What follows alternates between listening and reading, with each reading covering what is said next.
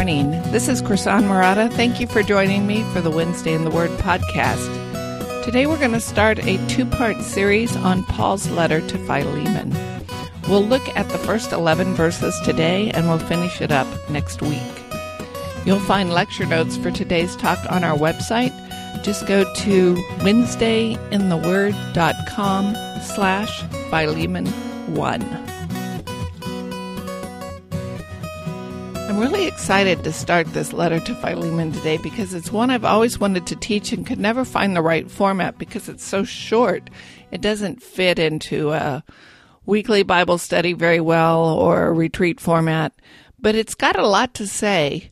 I've often heard this letter used to talk about the evils of slavery, sometimes to condemn Paul for not taking a stance against slavery, or I've heard it applied to like some kind of revolutionaries or freedom fighters. And when I started studying it, it seems to me that this letter says a lot about just how to be a hero, how to be a strong Christian, and the choices we're called on to make. But we're going to get into that. Today we're going to look mostly at the background of the letter and the introductory material, and then we'll get into the heart of Paul's request and what it means for us in our next talk. So we're going to start with background. Philemon is a private letter. It was written by the Apostle Paul to a man named Philemon who was from Colossae. And we're going to start with what do we know about Paul, then what do we know about Philemon and the other character in the book. This is probably review for many of you, but just in case, what do we know about Paul? Paul is also known as Saul. Saul is the Jewish pronunciation of his name. Paul is the Greek version of his name. He did not go through a renaming ceremony like Abraham or Peter.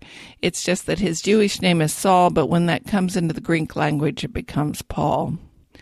He was born a Jew around 5 A.D. in the city of Tarsus. He was a Roman citizen by birth, and he studied at the prestigious school of Gamaliel in Jerusalem. Before coming to faith, before converting to Christianity, he was a Pharisee and a persecutor of the Christian church, and he was present at the stoning of Stephen. He was converted to faith on the road to Damascus when the resurrected Lord appeared to him. He then spent some time in obscurity in Arabia before returning and settling in Tarsus. After his conversion, he spent a short time in Damascus preaching, but he caused so much trouble and agitation that his fellow believers had to lower him over the wall in the middle of the night in a basket because all he managed to do there was stir up trouble. From there, he went to Arabia. Galatians tells us that he stayed in Arabia about 3 years, and scholars speculate that Paul's 3 years there was his time where he spent learning from the resurrected Lord in the same way the apostles had 3 years with him during his earthly ministry. He then returned to Damascus and began to preach and teach. He visits Jerusalem, as recorded in Acts 9, but he only sees Peter and James and the Lord's brother. He stays only 15 days, and then he heads back to Syria. As large numbers of Gentiles were becoming converted to the faith, the church in Antioch grew rapidly and quickly surpassed the church in Jerusalem in size and influence. And we learn from Acts 11 that Barnabas, who was serving there, decided he needed help with this growing church, so he went to Tarsus to look for his old friend Paul. And then Paul and Barnabas stay in Antioch teaching considerable numbers. Then we learn in Acts 13 and 14 that Paul goes on his first missionary journey with Barnabas, and when he returns, the controversy over whether Gentile converts need to become Jewish or not is growing. In response, he writes the letter to Galatians, and eventually he travels to Jerusalem for what we call the Council of Jerusalem to settle the issue. After the council, he returns to Antioch and then goes on what we call his second missionary journey with Silas. During that journey, he visits Ephesus, but as far as we know, he didn't make it to Colossae. He has a vision calling him to Macedonia, and then he goes on to Corinth and stays there about a year and a half or so, and he writes Thessalonians. Then he goes on his third journey and returns to Ephesus, and while there he writes both the Corinthian letters and the book of Romans. Finally, he goes back to Jerusalem, but he never makes it back to Antioch. He's arrested and he's taken to Rome. While he's in prison waiting for his trial, he writes Colossians, Philemon, Ephesians, and Philippians. And he says in Philippians and Philemon that he expects to be released from prison soon, and in fact he is. He returns probably to Macedonia, to that area, and there he writes Titus and Timothy. But he is eventually arrested and taken back to Rome, where he writes his last letter, 2 Timothy. And in 2 Timothy, he says he expects to be condemned, and in fact he was.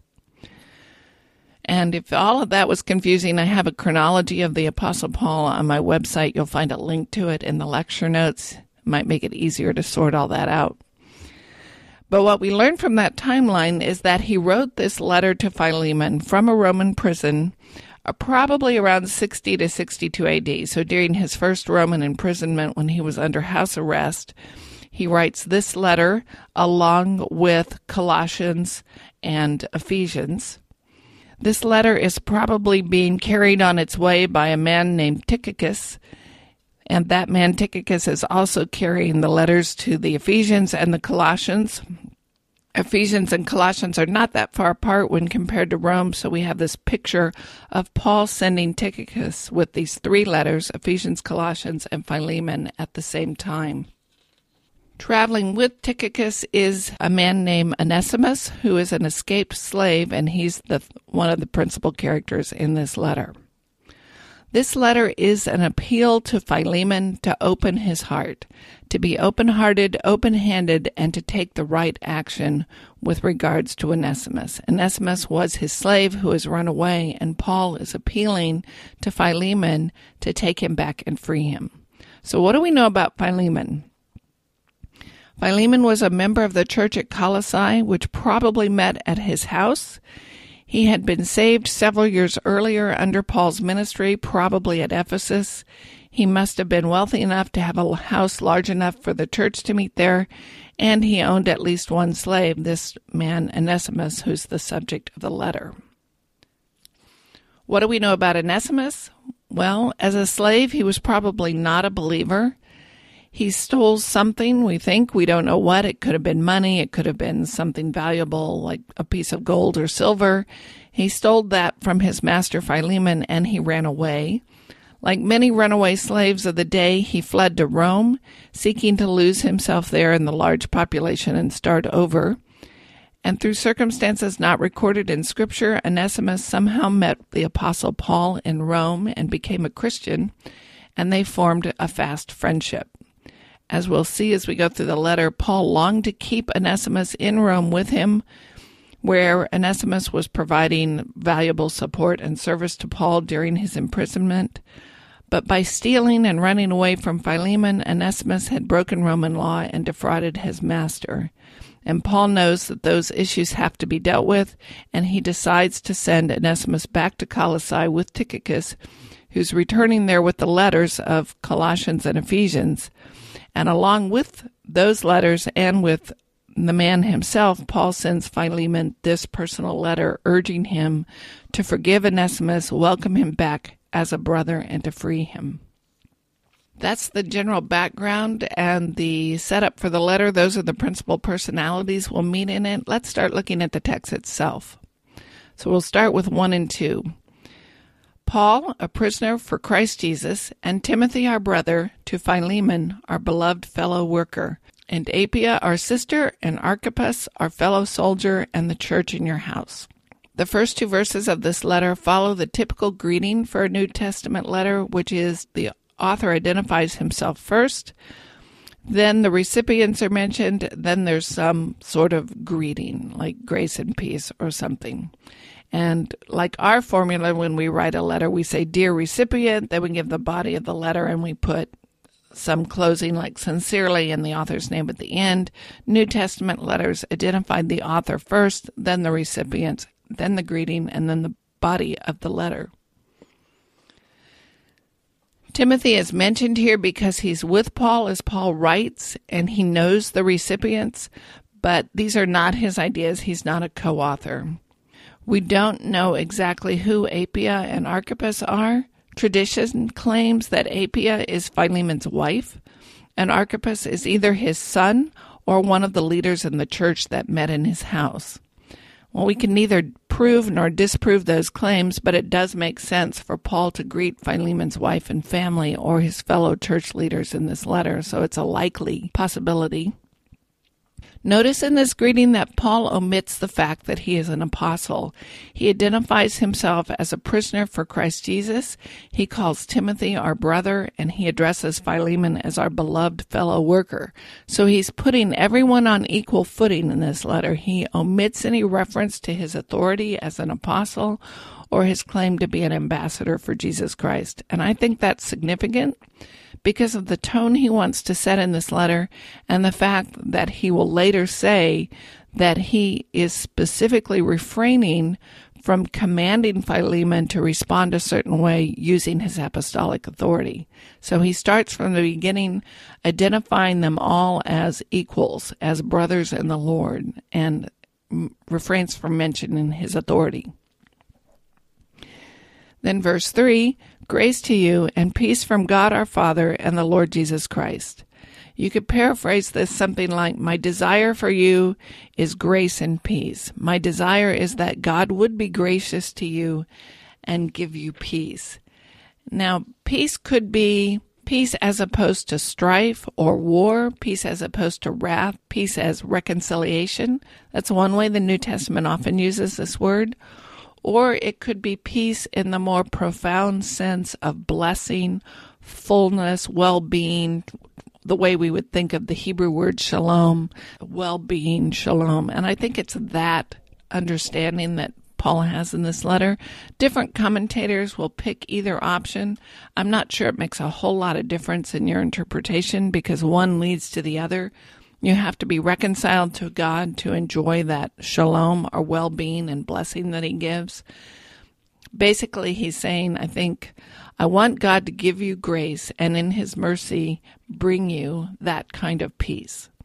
And he has an agenda for this letter that's going to drive what he says. He's going to ask Philemon to do something really difficult, which I think raises the question, are these really your values? Do you really want grace and peace from God our Father? Is that what you're seeking? Is that what you're after? Is that your highest priority?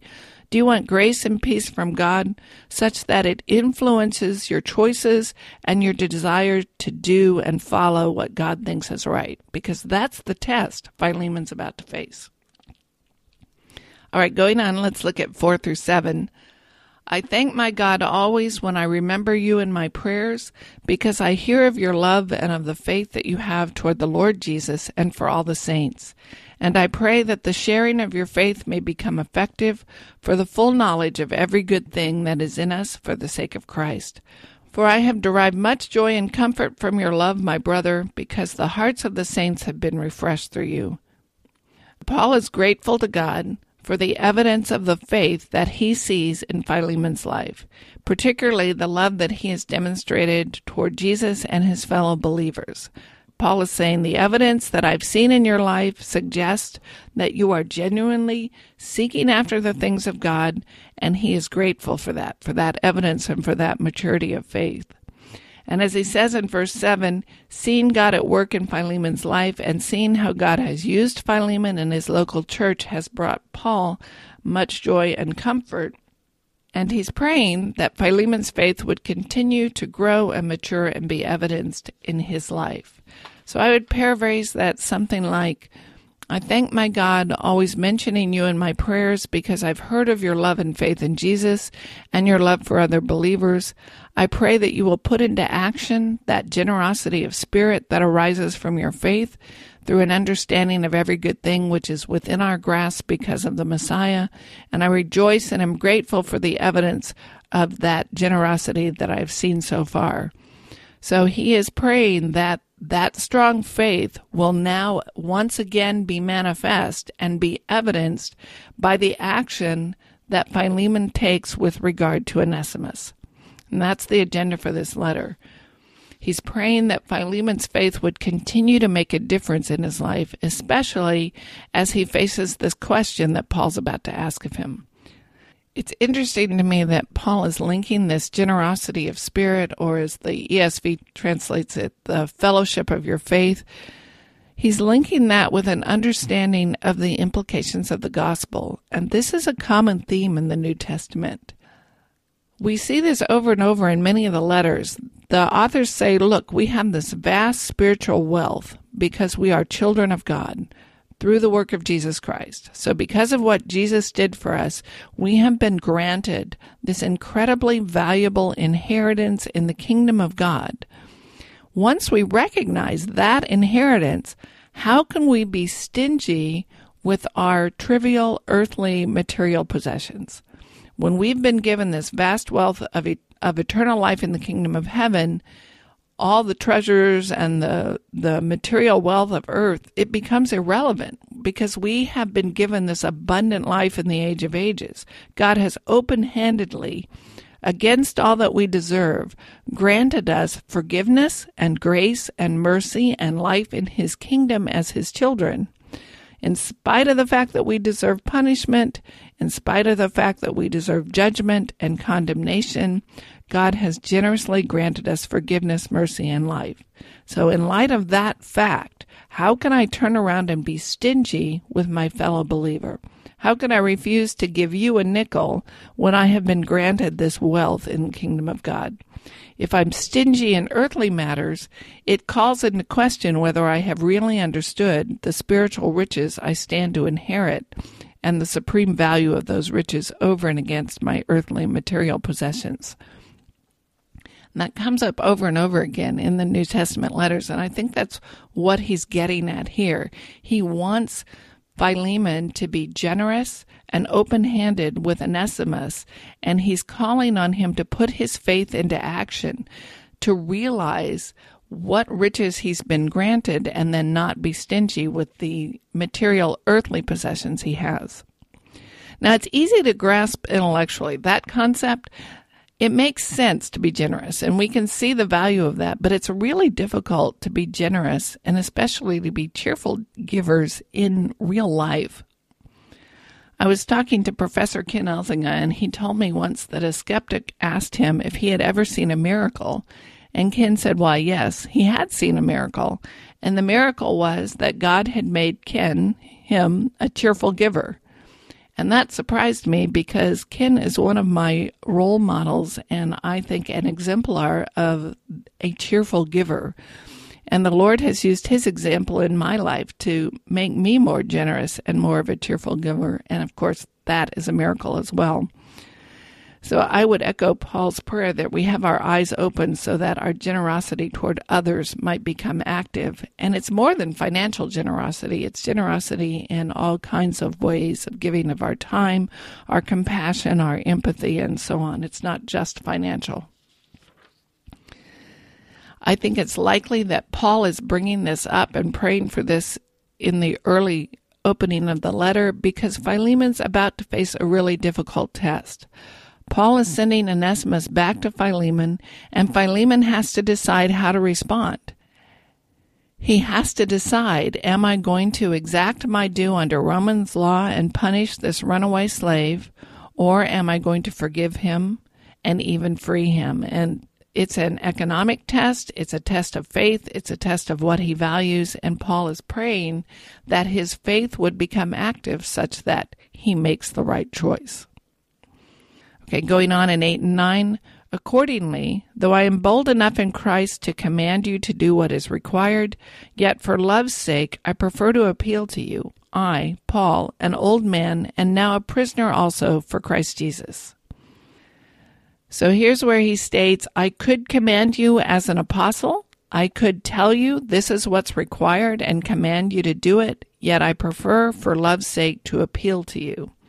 He's an apostle. He is Philemon's spiritual father. Philemon became a believer through Paul's ministry, and Paul is the apostle to the Gentiles. Philemon's one of those Gentile believers. Paul has, in a very real sense, a God-given authority to say, in this situation, this is the right thing to do, and therefore you should do it. He could command Philemon to respond a certain way to show Onesimus mercy, and yet he doesn't. He says, I'm appealing to you to do the right thing. And we're going to talk more about why he does that next week. Now, it's interesting. He has, I, Paul, an old man and now a prisoner. Most translations have an old man or the aged, but some scholars think this word is an alternate spelling for the word ambassador, and that he's referring to his apostleship, that he is an ambassador for Christ. He's an apostle and now a prisoner. And if that's true, he's contrasting, I am an ambassador, but now a prisoner for the sake of the gospel. The other option is that he's not making that contrast. He's simply saying, I am an old man and a prisoner, and he's making this appeal based on his seniority of his age and his status as Philemon's spiritual father. That also makes sense to me because he refrains from appealing to Philemon based on his apostolic authority. Both of those are good interpretive choices. Both make sense to me in the context.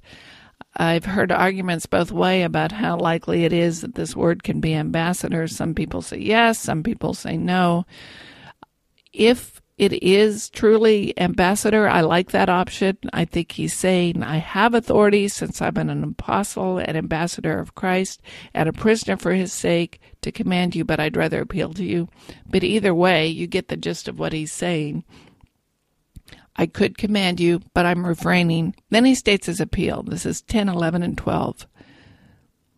I appeal to you for my child Onesimus, whose father I became in my imprisonment. Formerly he was useless to you, but now he is indeed useful to you and me. I am sending him back to you, sending my very heart. So in 10 he says, I appeal to you for my child Onesimus, whose father I became in my imprisonment. I think he means that while he was in prison, Paul explained the gospel to Onesimus, and Onesimus came to faith. And then he says, formerly, in 11, formerly he was useless to you, but now he is indeed useful to you and me. This is a play on words because Onesimus's name means useful. And it was common in Rome at the time to give slaves a name that treated them as if they were property. And this word Onesimus, which means useful, was a common slave name. It's like saying you're a useful piece of property. Onesimus was a very common name to give to a slave. And he's making a play on that. Formerly he was useless to you, but now he is indeed useful, and that useful is Onesimus. Before his conversion, he was useless to you, but now that he has come to faith, he is indeed truly useful to both of us, because now he's a fellow worker in the kingdom, striving toward the same gospel you and I strive for. So he's not useful only in a property sense, not useful only as a good worker, but because of his conversion, he has become even more useful through the redemption and the reformation of his character that would result from a conversion to faith, and now his love for the Lord, his dedication to the gospel, he would be even more useful.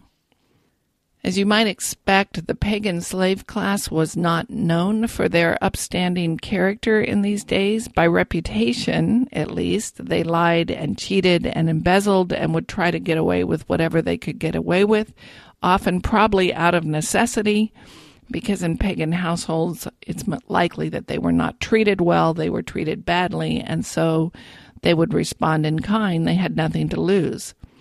Assuming Onesimus was a stereotypical slave, which may or may not be true, he would have been useless in that sense, and that he was not to be trusted, that his character was not exemplary.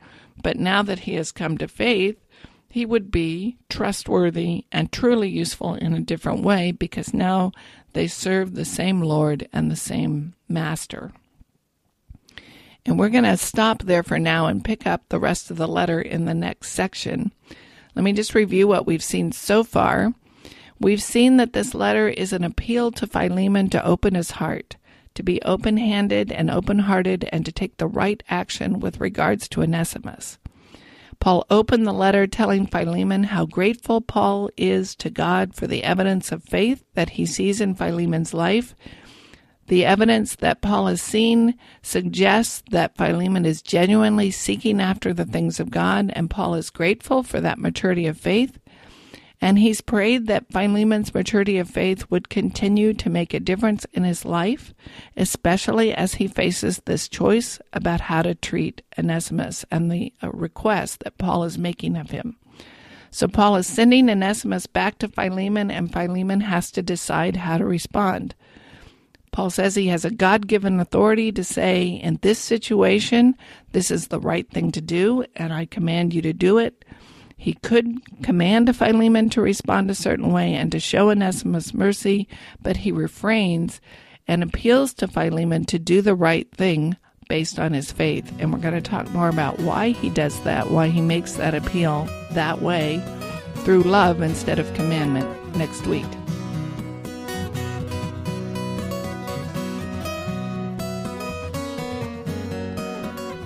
Thank you for joining me for the Wednesday in the Word podcast. This is the podcast where we seek to explain not only what a passage means, but show you how we figured it out.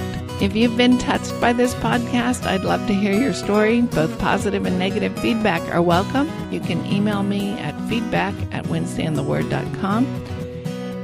And please subscribe to this podcast. You can find it just about everywhere. Apple Podcasts, Google Play, Stitcher, TuneIn, however you get your favorite podcasts. Our theme music is graciously provided by Reggie Coates of heartfeltmusic.org. I'm Krisan Murata, and you can find more talks on WednesdayInTheWord.com.